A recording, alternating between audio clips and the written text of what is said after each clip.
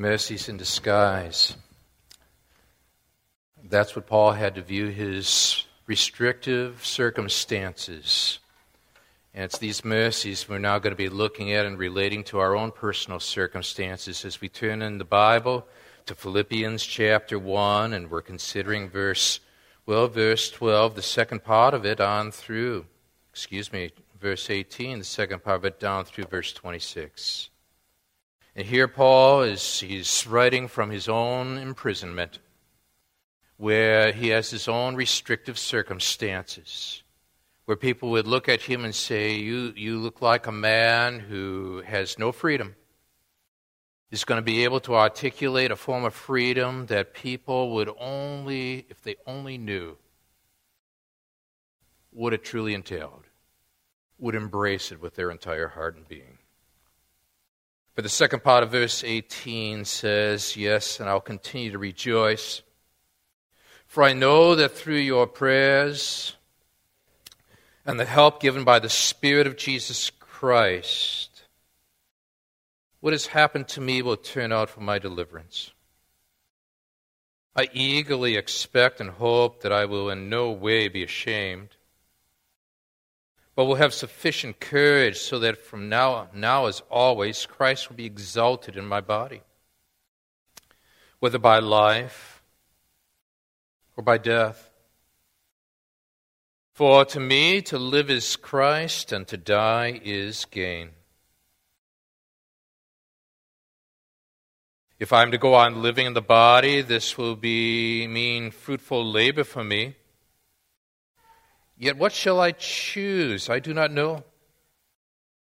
I'm torn between the two. I desire to depart and be with Christ, which is better by far. But it's more necessary for you that I remain in the body. Convinced of this, I know that I will remain and I will continue with all of you for your progress and joy in the faith, so that through my being with you again, your joy in Christ Jesus will overflow on account of me. Let's look to our Lord in prayer. Somebody here right now needs to be able to spot the mercies in disguise.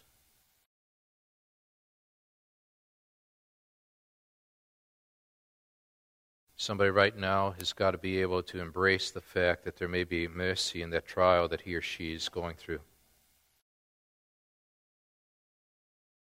A trial that perhaps just a few years ago he or she would have never, ever thought would even exist. As we are opening up your word, we want to spot mercy in disguise. We want to embrace grace in the midst of trial. We want to be able to apply truth to life. You know our needs. You see what we struggle with during the day and what we carry in our hearts at night, and you know the tears on the pillows that nobody sees. You know when the smile is real and when it's forced. And you love us for both. You sent your Son Jesus to die for our sins, and we're saved by putting our faith in Him alone. So now, Father, with this in mind, as we open up your word, we open up our hearts and pray in the moments to come that as we reflect on your word, we do so because we've come here to see Jesus, Him only. We're praying these things again now in Jesus' name. Amen. Her circumstances were restricted when Corrie ten Boom, who was being held in captivity in Ravensbrück during the Second World War, penned these thoughts from her cell number 384 on April 11th, 1944. Thanks so much for the parcel. It was perfect. All those colors, I'm using the threads of the bath towel to embroider everything. Oh, and I'm fine. have severe pleurisy, but have improved much, except I still am coughing. I've miraculously adjusted to this life of loneliness, but I am in communion with my Lord. I speak often with my Savior. I'm obtaining a deeper insight into time and eternity, and am being prepared for both life and death. To depart and be with Christ is far better. But life with Him here on earth is also attractive. How I am longing for more proactive ministry. Written from a prison cell. Part of her prison letters. Paul is writing to the Philippians, and it's one of his prison letters. He had longed to be able to minister in Rome, and now he finds himself in Rome, but he's in chains. And the question is, will he allow for his restrictive circumstances to hinder his purpose for living? Or will he utilize his restrictive circumstances as an opportunity for bringing true life to those who so desperately need it? Restrictive circumstances are mercies in disguise. Personal trials are mercies in disguise. And through it all, despite whatever it is that you are facing today, what we want to do with God's Word open to us and our hearts open to Him are simply to draw out three major means by which God wants to advance the gospel through you to others, using you despite whatever restrictive circumstances you may or may not find yourself in at this very moment. And this first is found in the second part of verse 18 down through verse 20. And with your Bible wide open, let me draw it out for us. That number one, the gospel can advance through the spiritual support that we receive. When you're facing trials of life and you're looking for mercies and everything seems so disguised, yet here you find Paul in the midst of these incredibly difficult moments saying in the second part of verse 18, yes, and I will continue to rejoice. He doesn't say yes, and I'm going to find a way to stop rejoicing. No, he's saying yes, and I will continue to rejoice. There seems to be a flow from God through His heart to others. And likewise, no matter what you're facing right now in your finances, in your marriage, in your loneliness, in your singleness, in your health, or in the struggles that you did not even anticipate, here is a man who likewise had to confront the extremes of life. And he's saying, yes, and I will continue to rejoice. And then he moves on from there, and you know what he's about to do for all of us? He's about to draw out two major resources that are available to you and are available to me. Spiritual support to be able to guide us as we advance the gospel, no matter what our circumstances might be. The first resource is the support of prayer. We see it in verse 19. For I know that through your prayers and the help given by the Spirit of Jesus Christ, what has happened to me will turn out for my deliverance. So now you want to underline your prayers. There's your first resource. So what that means then is that you and I have got to find ways to be able to utilize significant quality invested moments of prayer for the furtherance, the advance of the gospel. Now how do we do that at the local level? Well, let's say we've got our church directory. It's over 1,000 names plus in it. So what we do now is we begin to open it up and we begin to work through the names of fathers and mothers and children, single moms, single dads, students. And then there's a back area for others, such as missionaries or those that are in convalescent type settings. And you are bringing them before your God in prayer, you see. What you're doing now is you're personalizing, and you are taking that name, linking it to your Lord, and then asking God to work through whatever restrictive circumstances he or she may find himself, herself in right now for what? The advance of the gospel. Never underestimate the value of prayer, because it says something significant about the value of your future. Diminish the value of prayer in the present, and you will diminish the value of the future that's awaiting you. Recognize the significance of the connection between you and God, and the connection between prayer now and prayer as it relates to the tomorrows of your life. And embrace what Paul is willing to do in the midst of his restrictive circumstances.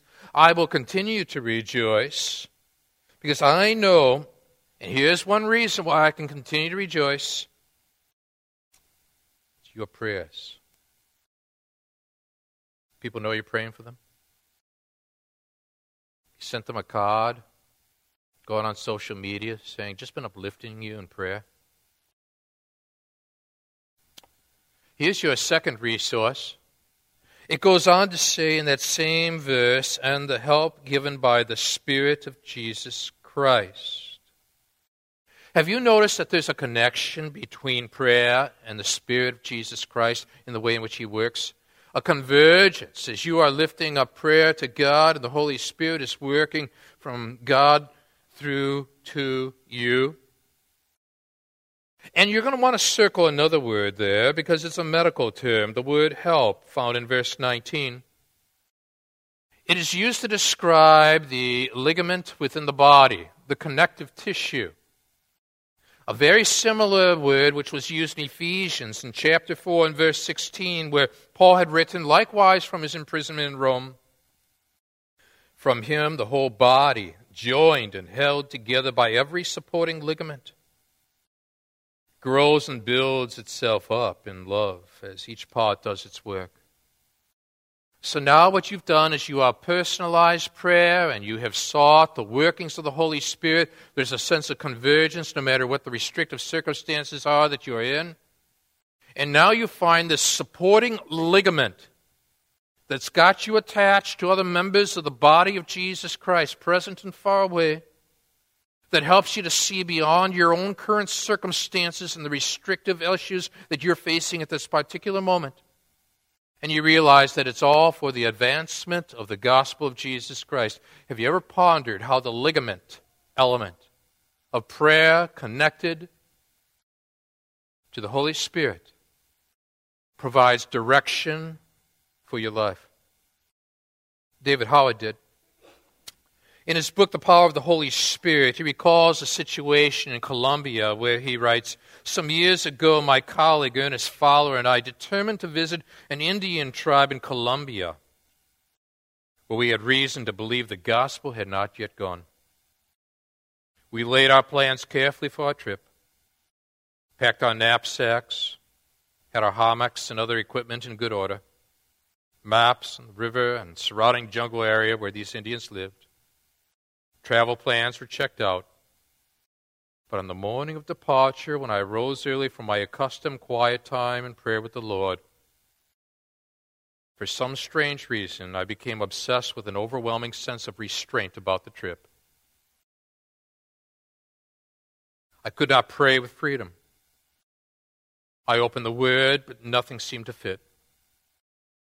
For nearly an hour, I struggled with this problem, wondering what God was trying to say to me, and all I could sense was an intangible feeling that we should not go.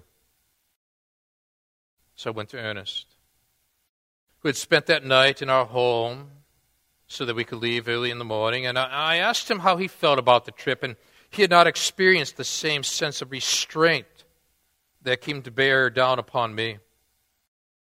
But when I explained what I was going through, he said, well, let's pray about this together and see what God says.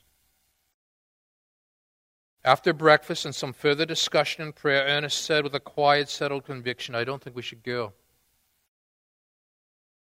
If God's placed this restraint in your heart, whatever may be the reason, I don't think we should violate it. We won't go.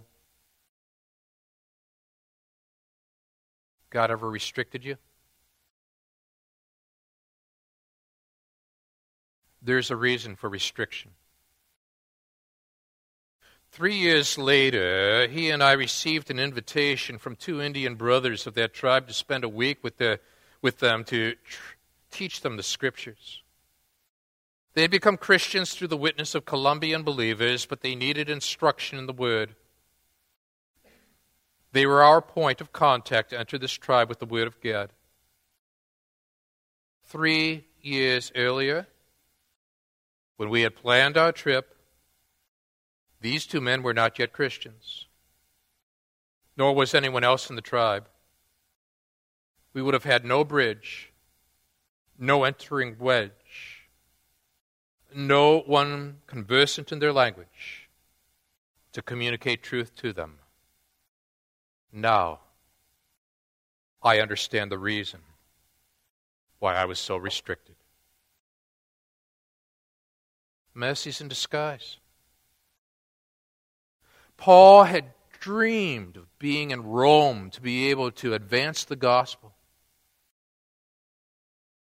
When he finally gets to Rome, he's in chains. But it was those chains that allowed him to advance the gospel. Could be your health. Could be a family. Could be a job.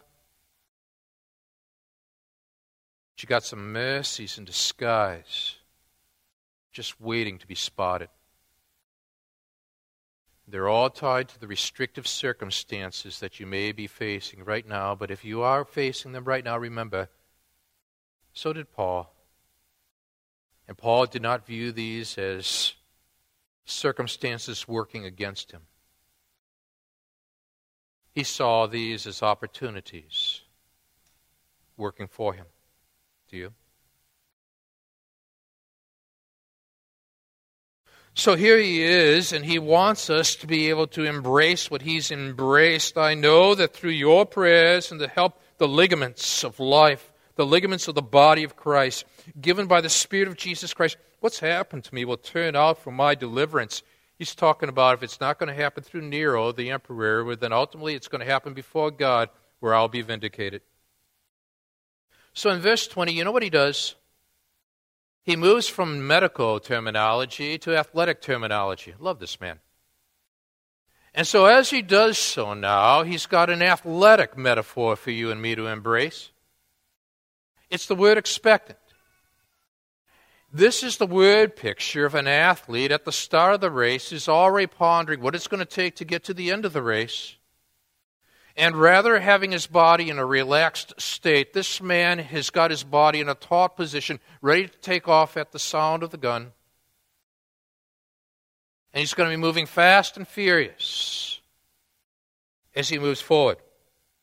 I eagerly expect and hope that I will in no way be ashamed. He is eagerly expecting, not just simply passively existing. Which is it for you? Here's a man who is restricted, confined, experiencing something that he never thought he'd have to experience in a setting where he had always dreamed of being. But rather than allowing that to be an obstacle, it becomes an opportunity. And now he's saying, no, it's not a situation here of me merely existing. It's me fully expecting and hoping that I will in no way be ashamed, which is the same word which was used by Paul when he has spoken to the Romans in a prior time. For I am not ashamed of the gospel, God, for it is the power of God unto salvation to everyone who believes, to the Jew first and also to the Gentile. And here we have it now, but we'll have sufficient courage so that now as always Christ will be exalted in my body. Circle that word exalted. Did you? It's from the Greek word where we get magnification. Several years back, Pam and I and Benjamin, he had taken his telescope out and we'd set it on just in front of the house because there was something happening in the skies on that particular night. It was a cold night, and as we stood out there, we had the telescope obviously oriented to where this event was occurring. As I stood by the telescope, I began to think about what's being written here. Every time the word magnification is used in Scripture to describe our relationship to God, you and I become telescopic with our lives in relationship to Jesus Christ. How? Where despite your restrictive circumstances, with your life as a telescopic means of impact, you are taking that one who, in the eyes of others around you, seems so distant, Jesus, so distant, and you're bringing him near, even through the hardships you're facing.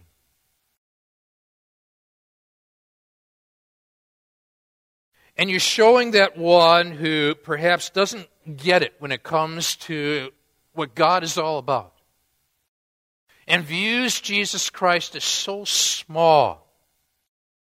And what you allow is that through your own circumstances, you are magnifying Jesus Christ. And not only are you bringing that one who is so distant to him or her near, you are bringing that Jesus who is so small in their eyes and making him large, dynamic, powerful.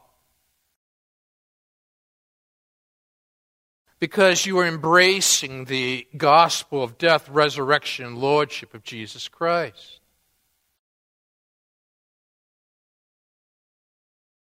And even when the trial seems so great,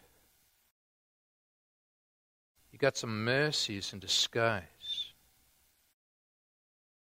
just waiting to be discovered. Just waiting to be discovered.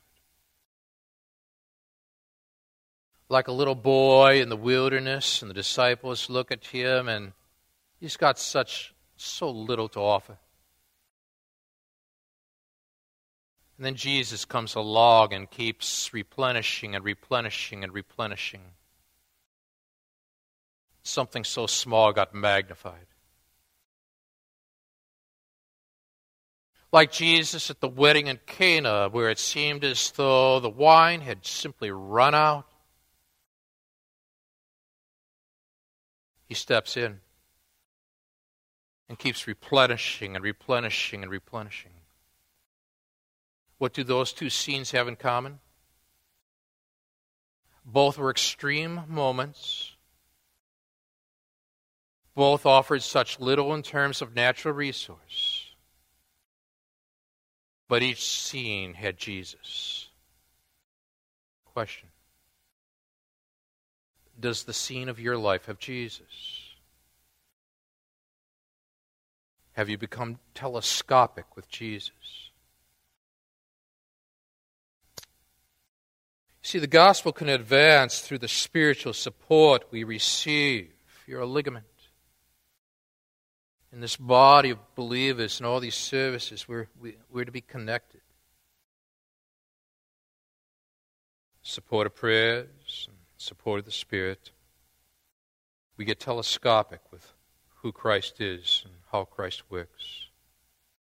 When we do, we're ready for the second means of gospel advancement, because it's this, number two, that the gospel can advance through the ultimate issues that we face. The gospel can advance through the ultimate issues that you and I face. And now we're about to get an ultimate. And we've got issues plural here in verse 21. We've got to think it through. Here is your biblical formula for living.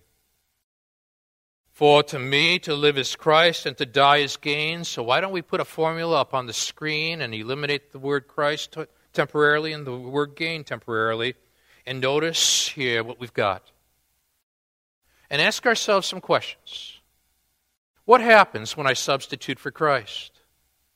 What if I say, for to me to live is marriage? Well, then to die is loss. What if for to me to live is my favorite politician? Then to die is loss. What if for me to live is family?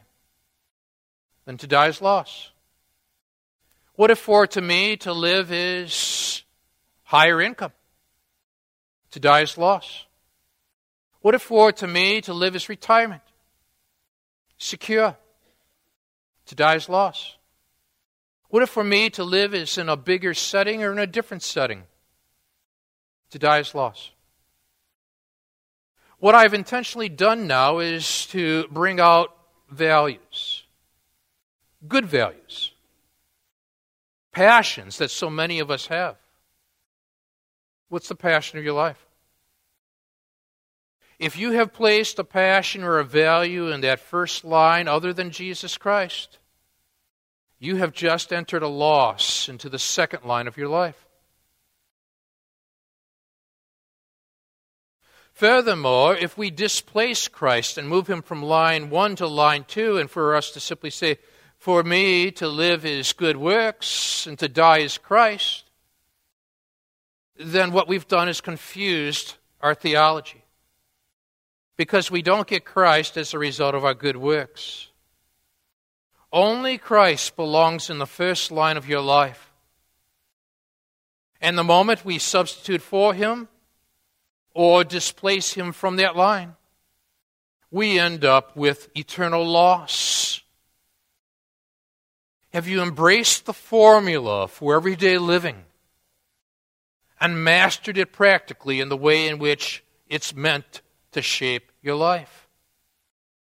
I will guarantee that if you put Christ in the first line, all the other values of your life are going to experience some unique blessings that you otherwise would have never thought of. You've chosen not to substitute. You've chosen not to displace. Dr. Andrew Chung didn't. Beloved surgeon at the College Church of Wheaton. He's taken to Northwestern Hospital in Chicago to have a stent cleared of blockage. The procedure was invasive. After some time, his surgeon came out and indicated that he was not going to go on because there was too much bleeding and said, you better get your family here. He may not make it through the night. So all the children were rushed to Dr. Chung's side where they gathered and they were weeping. They were saying goodbyes. And Dr. Chung, who was an elder at College Church of Wheaton, had just come out of the anesthetic, was in intense pain, was not able at that moment to speak. But seeing his family's distress, he made a curious motion with his finger. And they finally understood that he was requesting a pen. Of late, he'd been unable to write in a straight line, but now, very slowly, with intense deliberation, he wrote 12 words in a vertical column. For to me, to live is Christ, and to die is gain. Slowly, the precise movements of a surgeon, and then he spoke finally. Nothing has changed. Nothing has changed.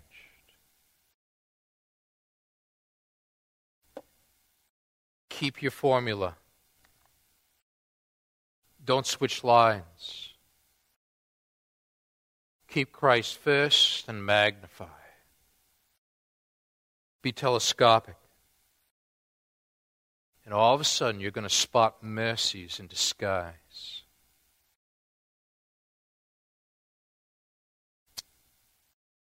For if I am to go on living, Paul wrote in verse 22, in the body, this is going to mean fruitful labor for me. Two major issues that are being confronted here. You spotted them, didn't you? One, the issue of life. He's saying here, that's an issue for me. If I'm going to go on living in the body, this will mean fruitful labor for me. He's not saying I'm going to merely exist. I'm going to be fruitful in my efforts. Yet what shall I choose? I don't know. Here comes his second value, the issue of death. How will he work this out? I'm torn, he said, between the two. I desire to depart and be with Christ, which is better by far, but it's necessary for you that I remain in the body. Do you see that word torn in verse 23? Sure you do. Circle it. It's another word picture, this time, of a man or a woman who's traveling in the Middle East. And they are making their way through mountainous terrain. The path is narrow, so narrow that they have to restrict their body, pull in their arms to be able to walk through this narrow passageway, unable even to move to the right or to the left. So restricted their circumstances at this point. This is what Paul is saying here. Now, I'm torn. I'm confined. I'm restricted. If I'm to go on living, and this is going to be fruitful labor despite the restrictions. Yet what am I going to do? I don't know. I'm restricted. I'm torn between the two. I desire to depart and be with Christ. Now the word depart there is the picture of a ship about being ready to be set off for sea. It's not meant to stay in the harbor, you know. Neither are we. But he sighs, I'm sure, in verse 24 when he goes on to say, but it's more necessary for you that I remain in the body. Emailing an individual in the past days with children, and this particular individual has a short life expectancy.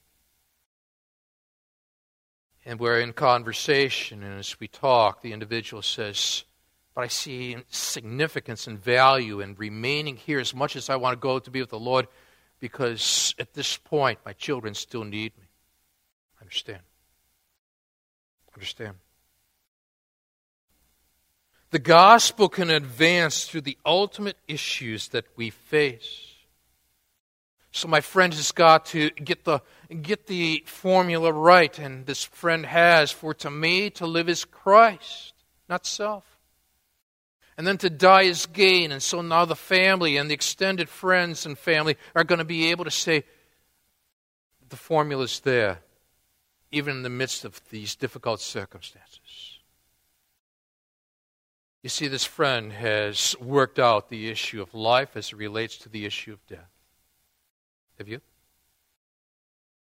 Once you've done that, you're ready then for this third and final means that the gospel thirdly can advance through the purposeful ministry we provide in verses 25 and 26, where he goes on to say now, convinced of this, absolutely convinced of this, I know that I will remain. In other words, God hasn't revealed otherwise to him. And I will continue with all of you for your progress and joy in the faith. So there then is our third means. Let's jot it down. The gospel can advance through the purposeful ministry that we provide. And if you've got purposeful ministry, it's because you got a purposeful life, because you got a purposeful Savior who died for your sins.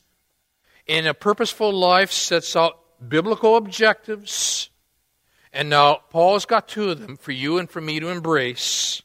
The first objective, progress in the faith. Progress in the faith. Convinced of this, I know that I will remain and will continue with all of you for your progress. In other words, what you want to do in your own restrictive circumstances is to cause people to keep moving forward, and moving closer to Jesus Christ. The very same word which was used as we spotted last week in verse 12, prokope, the Greek word, which had to do with a military advancement, moving from where they are to where they need to be, gaining lost ground. And now what you're doing through your own challenging circumstances is that God is using you to be able to gain lost ground so that somebody who desperately needs to see Jesus is going to see Jesus through whatever challenges you're facing in your life right now, because you got telescopic on that person. And Jesus just got magnified, you see. And they know you're deriving purpose from your Savior. And when you're able to embrace this objective, then you're ready for the other one that comes under purposeful living, purposeful ministry. It's joy in the faith. For your progress and joy, he wrote, in the faith. In other words, you're not driven by your outward circumstances. You're driven by your inward Savior. Corrie ten Boom was. Have severe pleurisy. but have improved much, except I'm still coughing, she wrote from Ravensbrück in confinement under the Nazi regime. I have miraculously adjusted to this lonely life, but I am in communion nonetheless with God. I speak often with my Savior. I'm obtaining a deeper insight into both time and eternity, and am being prepared for both life and death. To depart and be with Christ is far better. But life with Him here on earth, even in Ravensbrück, is also attractive. However, I'm longing for even more proactive ministry. Take your restrictive circumstances. Use them for God's glory. They're mercies in disguise. Stand together.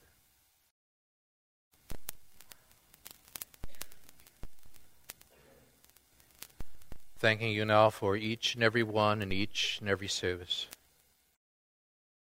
For the one who came today spiritually curious and wondering if the Bible is even relevant.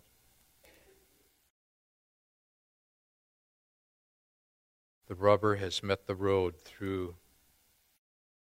the experience of Paul articulated by the working of the Holy Spirit in and through his life.